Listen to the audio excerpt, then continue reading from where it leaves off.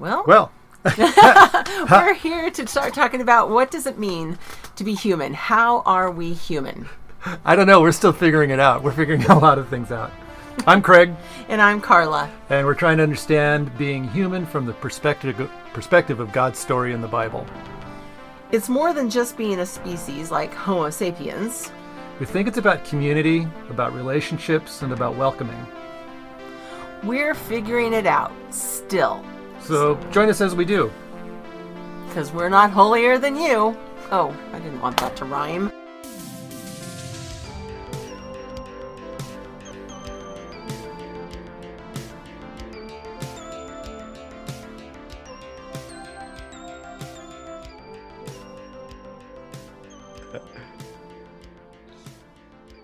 Carla may have no idea because she may not listen to the All That's Holy Blue Collar podcast. I'm not a big podcast listener, and here I am doing a podcast. There you go. And who are we doing a podcast? You are. I'm Carla. I'm Craig. And I'm we Tom. are not holier than you. And we're visiting with our friend, local theologian, philosopher of science, theologian, open and relational theologian, Thomas J. Ord, otherwise known as Tom. So, Tom, it's good to have you this evening. This is one case when you have a guest that you truly are holier than your guest. I don't know about that. So I live with her. I could tell you things. I could tell you about him. Oh, I love it. Well, So, go ahead. Go ahead. We don't why don't you jump in? Oh, I was just going to say, I heard you have a new book coming out, or it is out. You know, I just finished with the first draft yesterday. Okay. I've been working right in front of me, in fact, going through edits so I can have a second draft. It's an introduction to open relational theology written according to my little pro writing aid, you know, those things you use for grammar. It tells you what grade level you're writing at. Oh, An 8th grade reading level, which was just what I was aiming for. Nice. perfect. Yeah. Considering the newspaper is 6th grade, right? Right. Yeah. Well, that's cool. So, I think Craig sent you some information to let you know kind of what we've been doing, and I did not look that over, so I'll let Craig introduce. You're familiar with it. Yeah. But we got started on this in a couple of different ways, at least in my mind, was with the incredible polarities that exist, it seems, especially in US culture, but it's also happening worldwide. In fact, you could maybe go all the way back to the Balkan revolutions and civil wars, where people just broke up and exacerbated the polarities or the differences and became, violently separated against one another. That kind of balkanization seems to continue. And we've seen it happen in our own country, and it happens elsewhere as well. Which, how do you stem the tide of that? What's another narrative? What's another story that can have an effect of calling us back together? And one of the things that caught my attention was Genesis 1:26 and 27, and that given the translation, I was using the Common English translation, which does the non-gender language. That God was not creating mankind in Genesis 1:26 and 27, but was creating humankind. And that's where the image of God was dwelling, in humankind, and thinking about that kind of totality rather than the individual aspects of the image of God, kind of put this hypothesis in our minds that perhaps the image of God is what becomes more fully revealed in relationship. Because we can talk about seeing the image of God in another person or another individual, and I think that's not really how I'm choosing to interpret that Genesis passage. It's in the totality of the combined humanity, and then the rest of the gospel, or rest of the Bible story, is of all these separations. And through Abraham, all these people will be blessed. Through the prophets, they will all be brought back to Zion. And then at the conclusion of the story at New Jerusalem, every tongue, nation, tribe will be together there. And so there is this amazing desire that God has for God's children God desires that the children will all be brought back together. You know, and so these poles that we continue to, you know, find ways to separate and distance ourselves from others because of different ideologies, you know, runs so contrary to that little piece of the story. There's other stories that it runs contrary to, but that issue of the image of God just really caught my attention. Yeah. Well, you didn't know this, but I just published an essay in a book that came out of scholarly essays on the Imago Dei. And so there we go. Been thinking about this. And in this particular volume, they ask scientists to write on it, theologians, biblical scholars, and they asked me to write an essay on what they called, actually, maybe they didn't call it, maybe I called it this. Anyway, the name for my position was relational love, a relational love view of the image of God. So it sounds like very similar to what you're pointing toward. And one of the reasons you came to mind was, I think the open and relational theological perspective might lend another view on this story and how it pans out, but also your earlier work on the theology of love and you know, giving love its proper due in a systematic theology. So it's, you know, it is a substantial element. It's more than a characteristic. Right. Yeah. I think that's to me, it fits naturally, but that's just the way I kind of think. I think when a lot of people sit down to talk about the image of God, they look for a particular capacity or a thing, or, you know, first of all, probably when you're young, you think of the image of God as the form of God, like a body like God. And then you're told, no, God doesn't have a body. And so then the next step is, okay, maybe God is a rational being, like we're rational beings. And, you know, that's what Aquinas went with, and a lot of smart people. Or maybe since God's creator, we can create. And so that's what it means to be made in the image of God. Or relationality or love, which, you know, I'm quite partial to. I don't think scripture like gives us, well, I'll say it stronger than that. There's no historical consensus of what the Imago Dei means. Right. So it's open to all kinds of interpretation. So my notion of coming at it is not to think, first of all, okay, what are the capacities we have that might be like God? My kind of approach is to say, okay, what do I think fundamentally God is about? And what of those attributes might we have in common? And that to some people, just starting like that is anathema, is, you know, it's like the worst thing you could do. You're making God in your image, they'll say, you know, or in scholarly circles, you know, you're replacing the creator with the creature and all that kind of thing. Mm-hmm. But I think there's really good biblical reasons beyond that particular passage to think that we have some characteristics like God. And since I think love comes first in God, I say, why not start with that? So have you, what are some of those, you mentioned a few in, you know, kind of in general, the pushback you received. How do you respond? You know, really like in a scholarly way, but then how do you respond to the person in the pew who hears that from preachers, teachers, or, you know, and now that becomes kind of the widespread response? Yeah. I mean, how do you ease people into this idea that, you know, it's really not that bad to say this? Yeah. Well, strangely enough, I'll just say the typical person in the pew, when they think of what God's like on this issue, I think they're closer to the truth than the typical trained theologian from Cambridge or, you know, someplace like that. Because the typical trained theologian has these assumptions about God that come from the tradition that I think are just flat wrong. Let me give you two of them. Actually, let me give you three of them. Here's one assumption.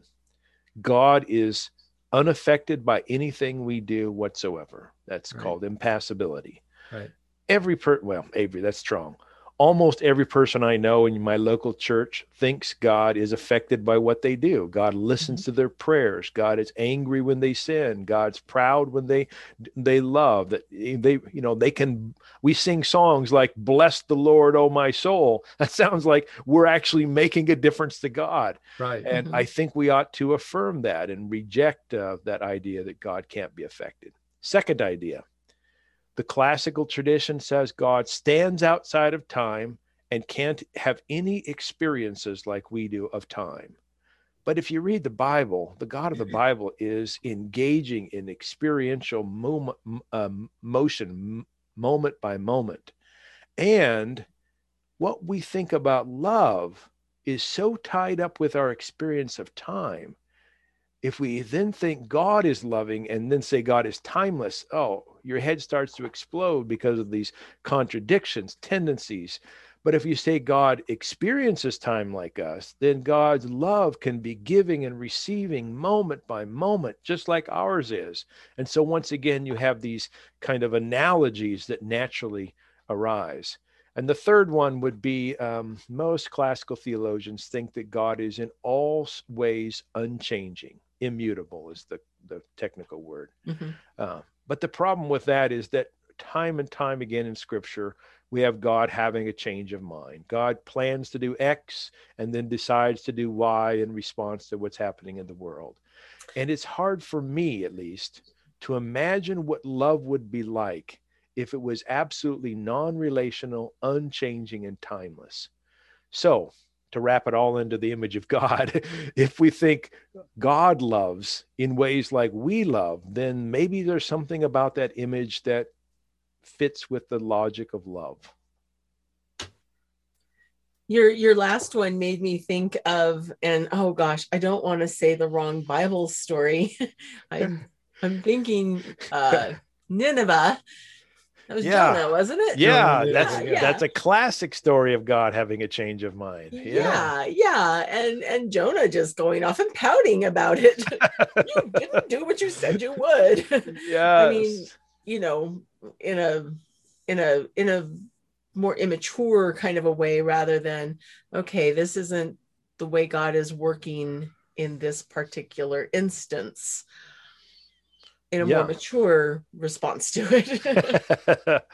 Yeah, that's a great example. Or just take most of the covenants God makes, if my people who are called by my name will humble themselves and seek my face, I will do, lays out these things. Right. If they don't, I will pluck them out of the land I gave them, which sounds like the future is open. God is related. What will happen is going to depend on this real loving relationship, or lack of love if creatures don't love, but there's real relationship involved there. And I think that just makes so much sense of Scripture and our common experiences of love.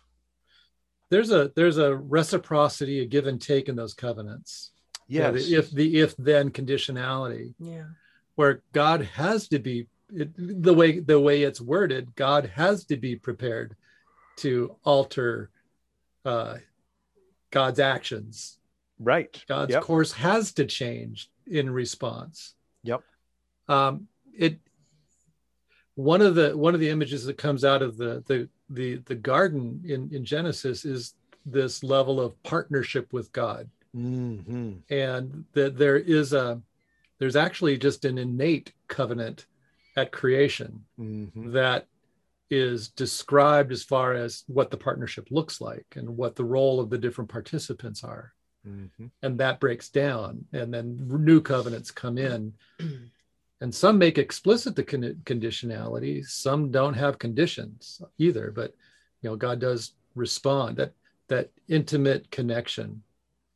Well, even in that first chapter, you've got partnership with non-humans going on. God says, let the plants bring, or let the fish, let the waters bring forth fish. I can't quote it all, but you get what I mean. And, right. And he saw that it was good. And then he said, let these people do that, or these creatures do that, and saw that it was good. So there's partnership right at the get-go. Do you think that's, well, I don't know, it doesn't say it, but is the image of God also in other aspects of creation other than human beings? I know human beings are traditionally, like we're the pinnacle of creation, which puts us in a position to belittle everything else, waste it, misuse it, etc. Yeah. Is there a way to think of the image of God that goes beyond just human? That's the most controversial part of this essay I just wrote, because I Well, say, give us a teaser. Give us a teaser. Well, I say, even if you go with some of the more traditional notions of what the Imago Dei is, like, let's say, rationality, well, other creatures have some measure of reason. They're not as smart as humans, but they can be pretty ingenious sometimes. Or if you go with the capacity to create, well, beavers create dams, bees create hives, and there's creating going all over the place in the non-human world. You gonna jump in there? I was just gonna say, and I just finished reading a book, and the creation of the hive is so amazingly complex. That right? Wow, this kind of blows my mind. So yeah, I never quite thought of the things that you're saying before. And even if you go with relational love, which I do, why think that mother bears aren't relationally loving their cubs? Or I just came from the green belt with my granddaughter, and we see ducks and ducklings. Yeah. Why not think there's real nurturing? Maybe not to the complexity that we think humans ought to be able to love, but there's still something going on there. So I don't want to make a definitive statement that the image of God is, in every living creature, but I'm open to that possibility. Maybe there's a measure of complexity. Maybe quarks don't have the image of God. I don't know. But that's going down small. Yeah. But I'm okay with extending it to much more broadly than humans. Okay. And in God's ability to create, I mean, and since we've been made to be creative people ourselves, or as humans, having that greater amount perhaps of the image of God, when we create something, there's a little bit of ourselves in it. Yeah. You think about it, whether it's as an artist or a potter, knitting, or working with yarn or sewing, you're putting something of yourself into whatever it is you're creating. And could God not have done that also with the Great creatures? Insight. Yeah, I like that. You can put a Monet up against a Rembrandt, and you can tell the difference. There's something about the artist that's in the art. Yeah, perhaps. Yeah. And I'm not trying to say that God is in those animals and that God's spirit exists in those animals or in the rocks or trees, but that there's something of God's spark, I guess, in there that enlivens all of that somehow, some way. Yeah, I like that. In academic circles, we debate this idea of panentheism, right? Which says that all things are in God, and so much of the debate comes down to what you mean by that word "in." What does it mean to be in? And most people, I think, they think of being in like this red cup that I'm holding up, and it has a tea bag. It happens to be in the red cup. They think of inness being like substantive, like God's the universal garbage can and we're the trash inside it, or something like that. But panentheism as a concept emerged from the open and relational community, not the kind of classical view. And the open and relational community thinks that God is an experiential being. And just like you guys are currently in my experience because we're having this conversation, and all the things that have happened to me in the past are in my experience because they've affected me. So we are in God's experience. In fact, all things are in God's experience if panentheism is right, because God is affected by every last thing that occurs. And this is where it gets really wild, if creation is experiential, then God is in us in the sense that God affects our experience moment by moment. So it's not like God, I remember as a kid in Sunday school, we said Jesus is in our hearts. And I thought, do you open a door and he's like sitting on the couch in my aorta or something? But what we really, I think we're trying to say is that in our experience, God is present, active, and even causal. Going back on that a little deeper, so God as creator experiences the creation not as an outsider, but intimately experiencing that creation through the creation. I mean, it almost puts the creator and the experience of the creation kind of on in different places. I'm not sure how to describe that. Yeah. I like to say there's a difference between God, the creator, and creation.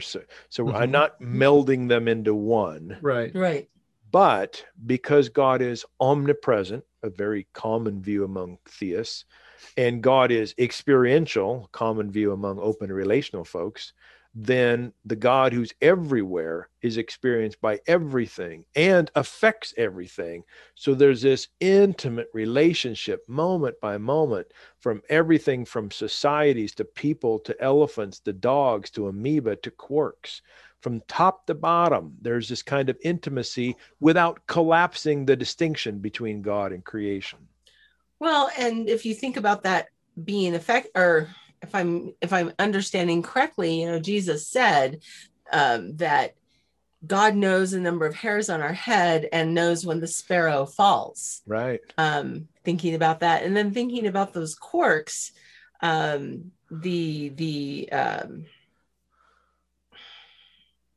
oh gosh, I can't think of the name now. The Hadron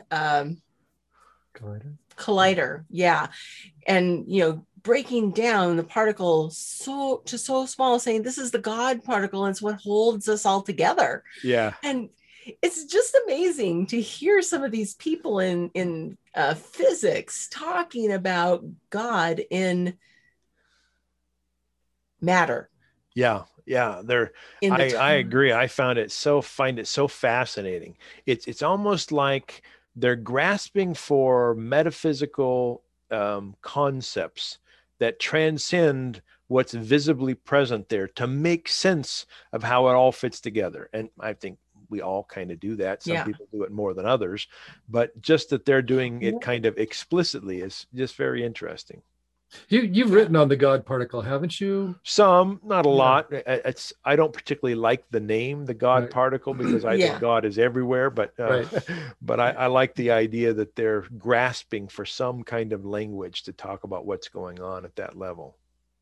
Yeah, and it seems like as scientists are able to see things at smaller and smaller levels, whether it be in biology or physics or out in space and astrophysics, there's just this deeper and deeper sense in many scientists that there's something more. There's something greater than us. And how do we, as you said, try to grasp it, but then also being able to accept it, I think maybe is another. I think that's a great way to put it. Yeah. When I look at the scientific literature and the language that's used that sounds theological or at least metaphysical, I see a really wide range. Sometimes a scientist, take a physicist like Bill Phillips or William Phillips, who won a Nobel Prize. He's a very kind of traditional Baptist. And when he talks about God and creation, it sounds like what you hear in a Sunday school, in a Baptist church. You got other people who use these really abstract language. It doesn't sound very Christian-like, but they're grasping for these big ideas, and they use words like energy or consciousness or entanglement, and they're reaching for concepts to describe the reality before them that goes beyond what we can see, touch, taste, sense, smell with our five senses. And I think we ought to be open to all of it, even if it's language we're not used to. Oh, I was just going to say, I remember going to a conference, many years ago, probably 18-ish or so more years ago, when Len Sweet was here in the area. Oh. It was here in Meridian, as I recall. And he was talking about physics and physicists. And he said, and they call it the grand organizing designer, God. I thought, oh, interesting. There's that something organized it, something created, designed. And I thought, oh, that really opened me up to not being afraid of science. Well, not that I was afraid of science before, Yeah. but so many people were seemingly afraid of science that, as someone who has a bit of a background in it, I thought, well, how do I approach this? And to learn more and more has really given me a greater foundation. Cool. You know, I just endorsed a book that is one of the best books written for the general public on science and faith. I'm going to find this. I'm going to go to my inbox here, find this woman's name. Janet, I remember, is her first name, I think. Oh, that sounds and it's cool. going to be published. Janet Kellogg, that's it. It's going to be published by Erdmans. Oh. Huh. Yeah, it's called Baby Dinosaurs on the Ark, ? Janet Kellogg Ray. And it's just so well written. She's a good writer, which, you know, you don't always get that in science and theology discussions, but she is just fantastic. So here is the subtitle. I'm promoting her book. I don't even know who she is, but she says, this is the blurb, that not that I wrote, but that the publicist wrote. A significant number of Americans, especially evangelical Christians, believe Earth and humankind were created in their present form sometime in the last 10,000 years or so. The rationale being that this is presumably the story told in the book of Genesis. Within that group, any threatening evidence that suggests otherwise is rejected or, when possible, retrofitted into a creationist worldview. But can this uncomfortable blend of biblical literalism and pseudoscience hold up under scrutiny? Is it tenable to believe that the Grand Canyon was formed not millions of years ago by gradual erosion, but merely thousands of years ago by a great flood? Were there really baby dinosaurs with Noah on his ark? Janet Ray, a science educator who grew up a creationist, doesn't want other Christians to have to do the exhausting mental gymnastics she did early in her life, working through the findings of a range of fields, including geology, paleontology, and biology. She shows how a literal interpretation of the book of Genesis simply doesn't mesh with what we know to be reality. Anyway, here I am plugging a book from a woman I don't know. It's not even available, but when it's out, man, I really encourage people to get a copy. That sounds good. What a couple of things that and I hope you don't mind, but kind of having a free flow conversation. Yeah. Right? You know, like a set of questions we had to get to. But you know, it's expanded this idea of God's image of being this immanent, not just the transcendent, but this immanent kind of reality that's available to experience in creation. Yeah. And which then opens up an awareness to the witness or the testimony of science, which is actually a piece of that. And it moves the image of God a little bit, or I shouldn't say out of, but gives it another dimension that's scientific, that's experiential, concrete, or, you know, it's this world, our experience of creation. So it really pulls it out of this theoretical, gosh, what is the image? And I think it challenges us perhaps to look around us and think, yeah, these are aspects. This is God's image, like an artist, in what's been created. Yeah, I totally agree. That's beautiful. Well, you said it. Not as eloquently as you did, Craig. Okay. I'm the preacher. You're Well, what else has kind of been rooting around in your mind about the Imago Dei and how to maybe help one another see that, it's to see it in one another and to honor the Imago in each person that we meet? Yeah. You know, I was actually that question and something Craig said earlier reminded me of a book I read 20 years ago called Malcolm and Martin in America. And it was all about Malcolm X and Martin Luther King and their divergent approaches to the race question. Mm-hmm. Martin was all about unity. Let's see what we have in common. I was thinking about the Imago Dei. We're all made the Imago Dei, so we all ought to treat each other with dignity, respect, love. Whereas Malcolm came at it with, look, there's diversity. We're really different. You can't squeeze us into your little system and your little box. And there's truth to both of those, I think. Yeah. Like, I don't want to get rid of either one. How are we going to affirm unity without slipping into uniformity?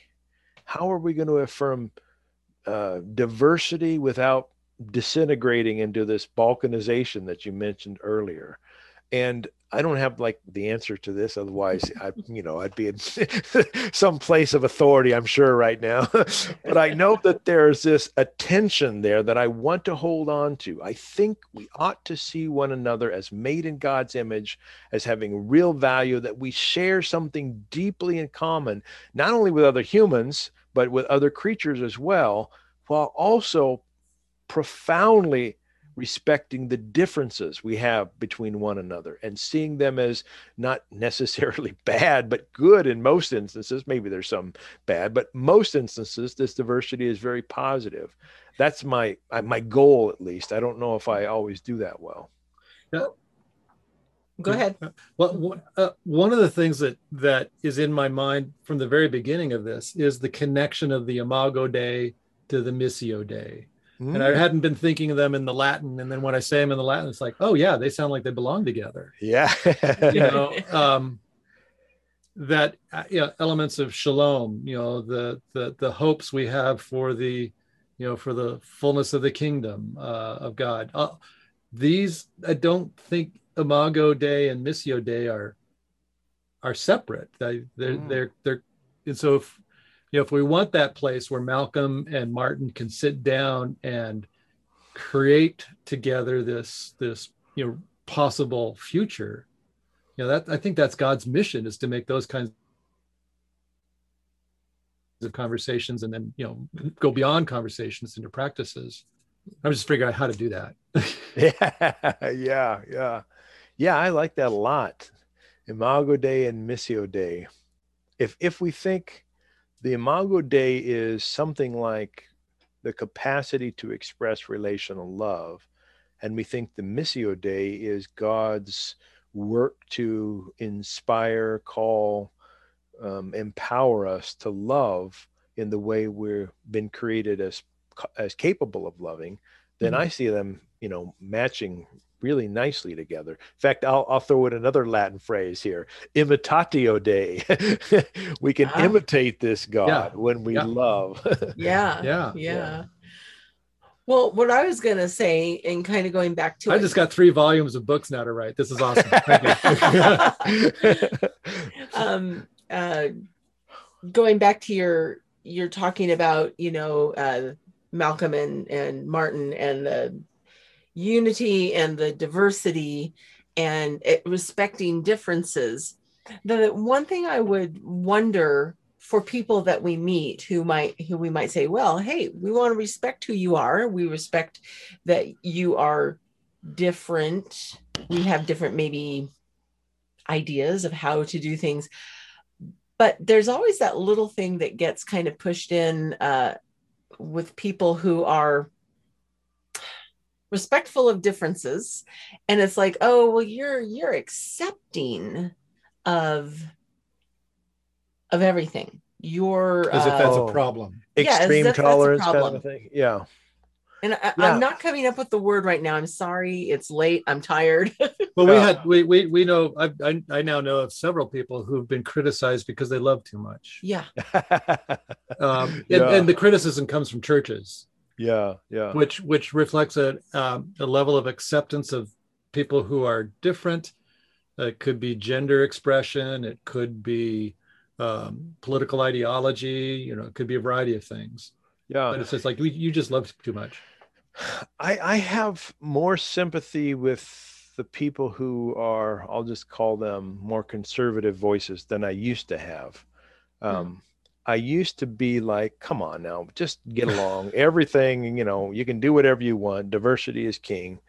But, you know, I have to look at my own life and know that, like, you know, if someone says my lifestyle choice is torturing babies, I'm not going to say, hey, you know, do what you do, you know? Right. Yeah. You do you. So, yeah, I'm not going to do that. I have certain moral standards, moral intuitions that make me think that torturing babies is wrong. Now, how do we affirm that, but also allow a great deal of diversity for things that we don't like aesthetically? Like, I think the LGBTQ stuff ultimately comes down to aesthetics, ultimately comes down to, it just seems yucky when two men are having sex or two women are having sex. I think that's fundamental. It's not Bible stuff, even though that gets thrown in there. And those of us who are heterosexual, which I am, I can understand why it might seem yucky, aesthetically unpleasing to think about two men making out, having sex, whatever. Because you have no affectation, you have no draw to experience. Yeah, I'm not appealed to. Men don't appeal to me. I don't get sexually excited when I watch two men kiss, which I might, you know, with women, but that's another thing. Well, wait a second. Yeah, you're right. But that's a good example, though, because it's my attraction to the opposite sex that excites me. So, all that to say, it's tough sometimes to distinguish between what are real moral intuitions that we ought to hold on to and these aesthetic preferences that we ought to be open to people seeing and acting and having, you know, sexual differences and diversity. You know, I know that's a hot topic. Maybe you guys didn't want to get into that, but that's I think the example of our time. Like, how do we deal with that question? I think one of the real key issues, and we're not going to go into that issue, but I think it's a fantastic issue to discuss, just because of the incredibly powerful way it affects everyone's life. But to make that difference between, you know, some level of moral reasoning over and against some kind of aesthetic response, and a lot of times aesthetics becomes what guides the moral conversation, definitely, rather than real moral foundations. And then like you said, throw a little Bible in there to satisfy the aesthetics more than to satisfy the moral reasoning. Instead of going LGBTQ, which is the hot topic and a lot of people have diverse opinions, let's pick on something that was hot 30 years ago: rock and roll in church. Like, you know, are you going to have worship music with drums and guitars? That was the big thing. Now, was that a moral issue? I think most of us can look at that and say that was aesthetics. Some people like the hymns, they like the way the, you know, whatever, and other people want a different style of music. And today, most of us can look back and say, that was so trivial. But when you're in the moment and you have these profound, deep aesthetic intuitions that people are trampling on, man, it's really hard to say, you know, let live, be and let be, live and let live, whatever that phrase is. So it sounds like part of you know, it's incumbent upon us to identify our aesthetic responses and identify them in such a way that we say, this probably isn't my most moral reasoning. I'm going with my gut, and then offer that as humility before the others with whom we disagree, and say, this is how I feel. That creates a vulnerability in my position, and I might not win the argument. Right, exactly. And there might be real consequences. And part of the idea of this rekindling this image of God that's in relationship means I've got to be vulnerable and I've got to be humble anyway. I think that's right. And that relational component, you know, we're kind of using relational in the abstract, but if we if we dive down into having real relationships with people who have different aesthetic preferences, then I often see progress getting made. You know, if what's something I don't like? You know, I'm not all that impressed with opera. It's not something I enjoy. But if I hang out with someone who really loves opera, and they kind of express this and they teach me about it, and I think, you know, Jim's a nice guy. He likes opera. I kind of get what's behind that. It still doesn't fit me well, but live and let live. Let's keep opera in the world. I mean, that's how I became a soccer fan. Really? Yeah, you almost named it. You followed the steps. Yeah. So having real relationships with people who are different is hard, because you have to go against your habits, your aesthetic intuitions, your usual relational patterns, but it can be really fruitful in the end. And it creates a more richly textured, complex world. It does, yeah. And it seems like one of the things, if we got all our aesthetic desires fulfilled, we'd have just something bland. Everything would match what I like, right? And there wouldn't be any surprises, and it would be rather boring. Yeah, I agree. I get back to the Imago Dei. There were a lot of early Christians who thought that only men could have the Imago Dei, that since God was a man, only men could be in the image of God. That's I think an extreme example of how, if you limit what it means to be made in the image of God, you're going to exclude a lot of people. So how do you have some kind of framework to understand what that image is like that is massively inclusive? And I think that's, obviously I'm attracted to relational love as a concept because I think it can be, but I suppose you could probably do it in some other concepts as well. Well, that's why we're talking to you, is because you're into that. I think we are too. It's just you state it much better. Yeah, you more deeply understand it. I mean, I go, hey, love is good. I mean, but it's a little bit more to that.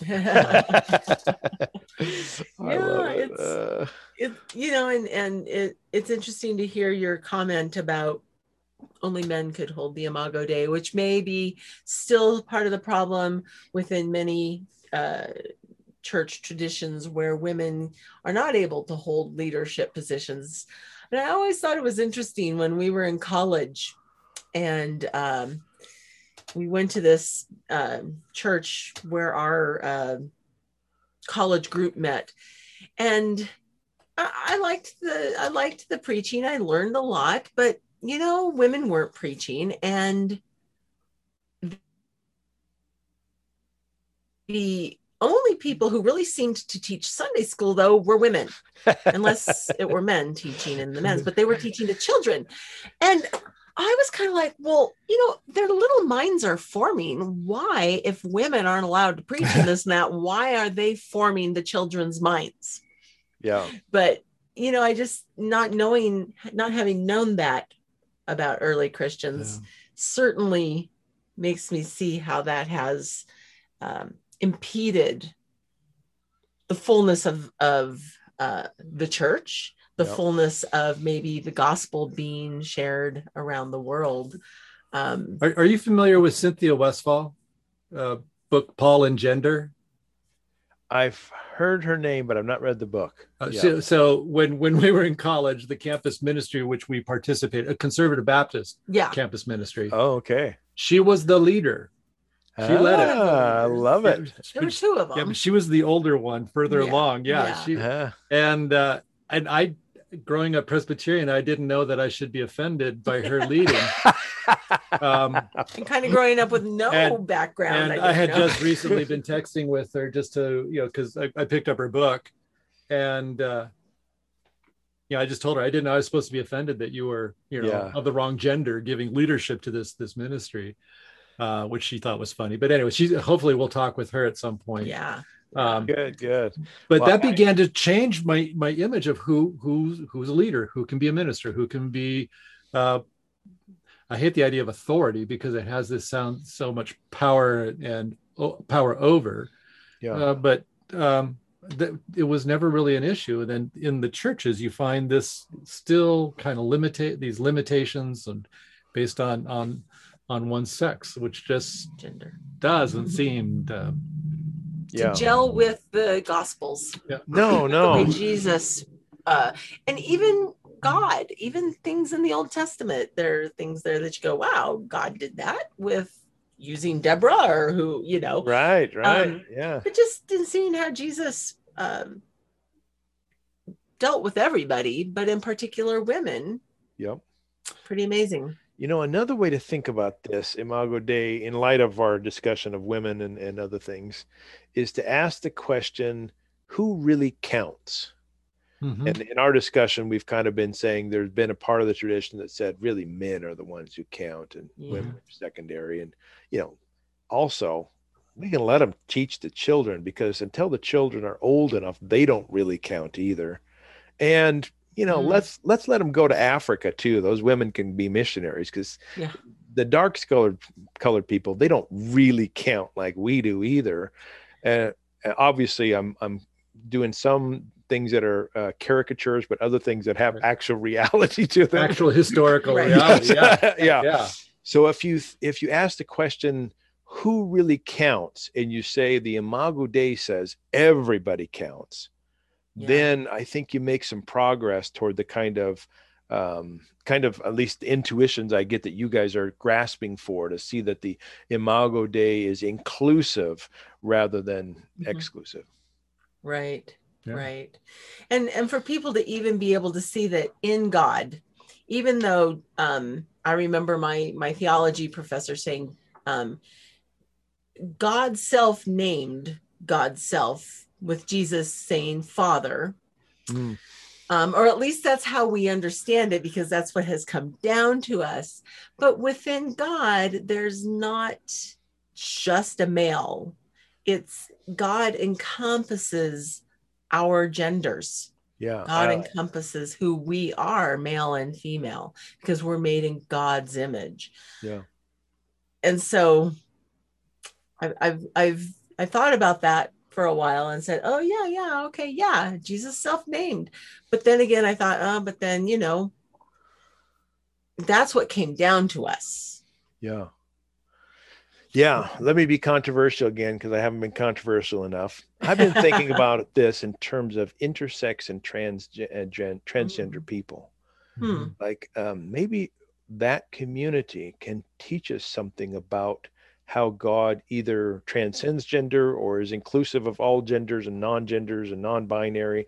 Haven't sort of formulated this in an essay yet, but there might be something there that's worth working at. You know, maybe when we look at the Apostle Paul, who says, in Christ there's no slave nor free, no Greek, no Jew, whatever, no male, no female. I've often interpreted that as, okay, it doesn't matter if you're male or female, but maybe it doesn't matter what your gender is or non-gender. Everybody is in Christ. That's, to me, pretty powerful. Yeah. In fact, you could read that passage and emphasize the binary nature. It doesn't matter if you're one or the other, right? But the point of the phrase, the list is, it doesn't matter. Right. That's my point. You just said it better than I did. Yeah. Yep. Yeah. Well, that sounds like fun. That's a good conversation. I tend to be the timekeeper of our conversations, and in order to honor your time and our podcast listeners' time, I'm thinking we probably need to come to a time of wrapping up. I'm not sure how long we've been going, but looking at my watch, it's been a little while. And I'm just going to say, thinking about, you know, in Paul saying no male nor female, it makes me think then, right now I'm thinking he said that in Galatians, and in Colossians 3, Paul says in chapter partway through there, he says, clothe yourselves with love. Nice, Carla. I like that. Yeah. That just encompasses it all. I was thinking this morning also of, you know, Jesus being asked, and what is the greatest commandment? And he says to love God. And then the second is like it, to love yourself. And then, of course, you have the questioner saying, and who is my neighbor? Right. So I guess I'm thinking about how we might wrap up. What are some final thoughts you might have in this idea of relational love, God, God's image in people? I don't know. Do you have some? Yeah, I guess we'll let you kind of help take us out. I think I'll end on maybe a conceptual proposal that I think is easy to understand and people might appreciate. How's that? Sometimes when theologians want to be, kind of impress everybody, they'll throw these words around like eros, agape, and philia as kinds of loves. Yeah. And then they'll make claims like, well, agape is the really good one. Agape is God's love. Yeah. But, that eros, well, that's that desire, that's sexual, that's whatever. That's second class. Or philia, if you read the classic theologians, God can't be a friend with us because God's not like us in any way. And anyway, so they've got all kinds of ways to try to skirt around those. I want to conclude by saying we can be in God's image because God loves in three kinds of ways that we're called to love. God loves us in spite of some of the crappy things we do. God loves us because of our inherent or intrinsic worth. And God loves us alongside us in a kind of solidarity and friendship and working as a partner. And we ought to love God and others in spite of what bad things people do to us. I think God always does love to us, so we don't have to love God in spite of that. In spite of what others people do to us, we have to do that. We love people because of their real value. We don't have to think everyone's a deplorable, sorry sinner headed for hell in a handbasket. There's true value in creation in God's people and all creatures. And we can work alongside one another as co-conspirators, as partners, not only with God, but with one another to make the world a better place, usher in the kingdom, whatever language you like that's positive in terms of doing good. Love that. Thank you. Nicely stated. Yeah, we should write that out. Well, you just said it. We can write it out later. Transcript. Yeah, that'll be our new mission statement, right? Yeah, there you go. I love it. Thanks so much for this invitation. I really enjoyed this. Before we go, what's the title of the book that you're finishing up right now? Right now, it's got a boring title, and it might just stick with a boring title. The title is Open and Relational Theology, An Introduction. Okay, keep working on the title. We'll look forward to it. Okay.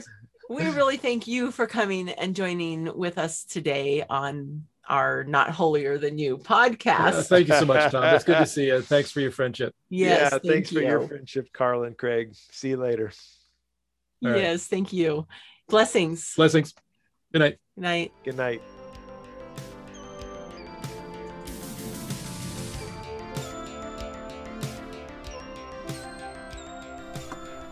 All right. Well, hey, thank you for listening to our conversation. Not Holier Than You. And boy, we really like that title because I think it's true. Correct. Well, you have to say it so quickly. Oh, I'm sorry. I know I'm not holier than anybody else. Oh, I thought you meant here. me. Okay. No. So I'm talking about myself. So we're a couple of pastors. Yep. We pastor a small congregation of Anabaptist Mennonites here in Idaho. Meridian, Idaho. Yep. We're just learning this stuff and trying to figure it out along with you. So if we say something that's heretical or horrible or you think we're just wrong, that's okay. We might be. We're learning as we go. Oh, I don't think we're heretical in any way, but I try a little. Oh, okay. Well, anyway, we are glad that you joined us, and we hope that you'll join us again. Right. All right. See ya. Thank you. Bye.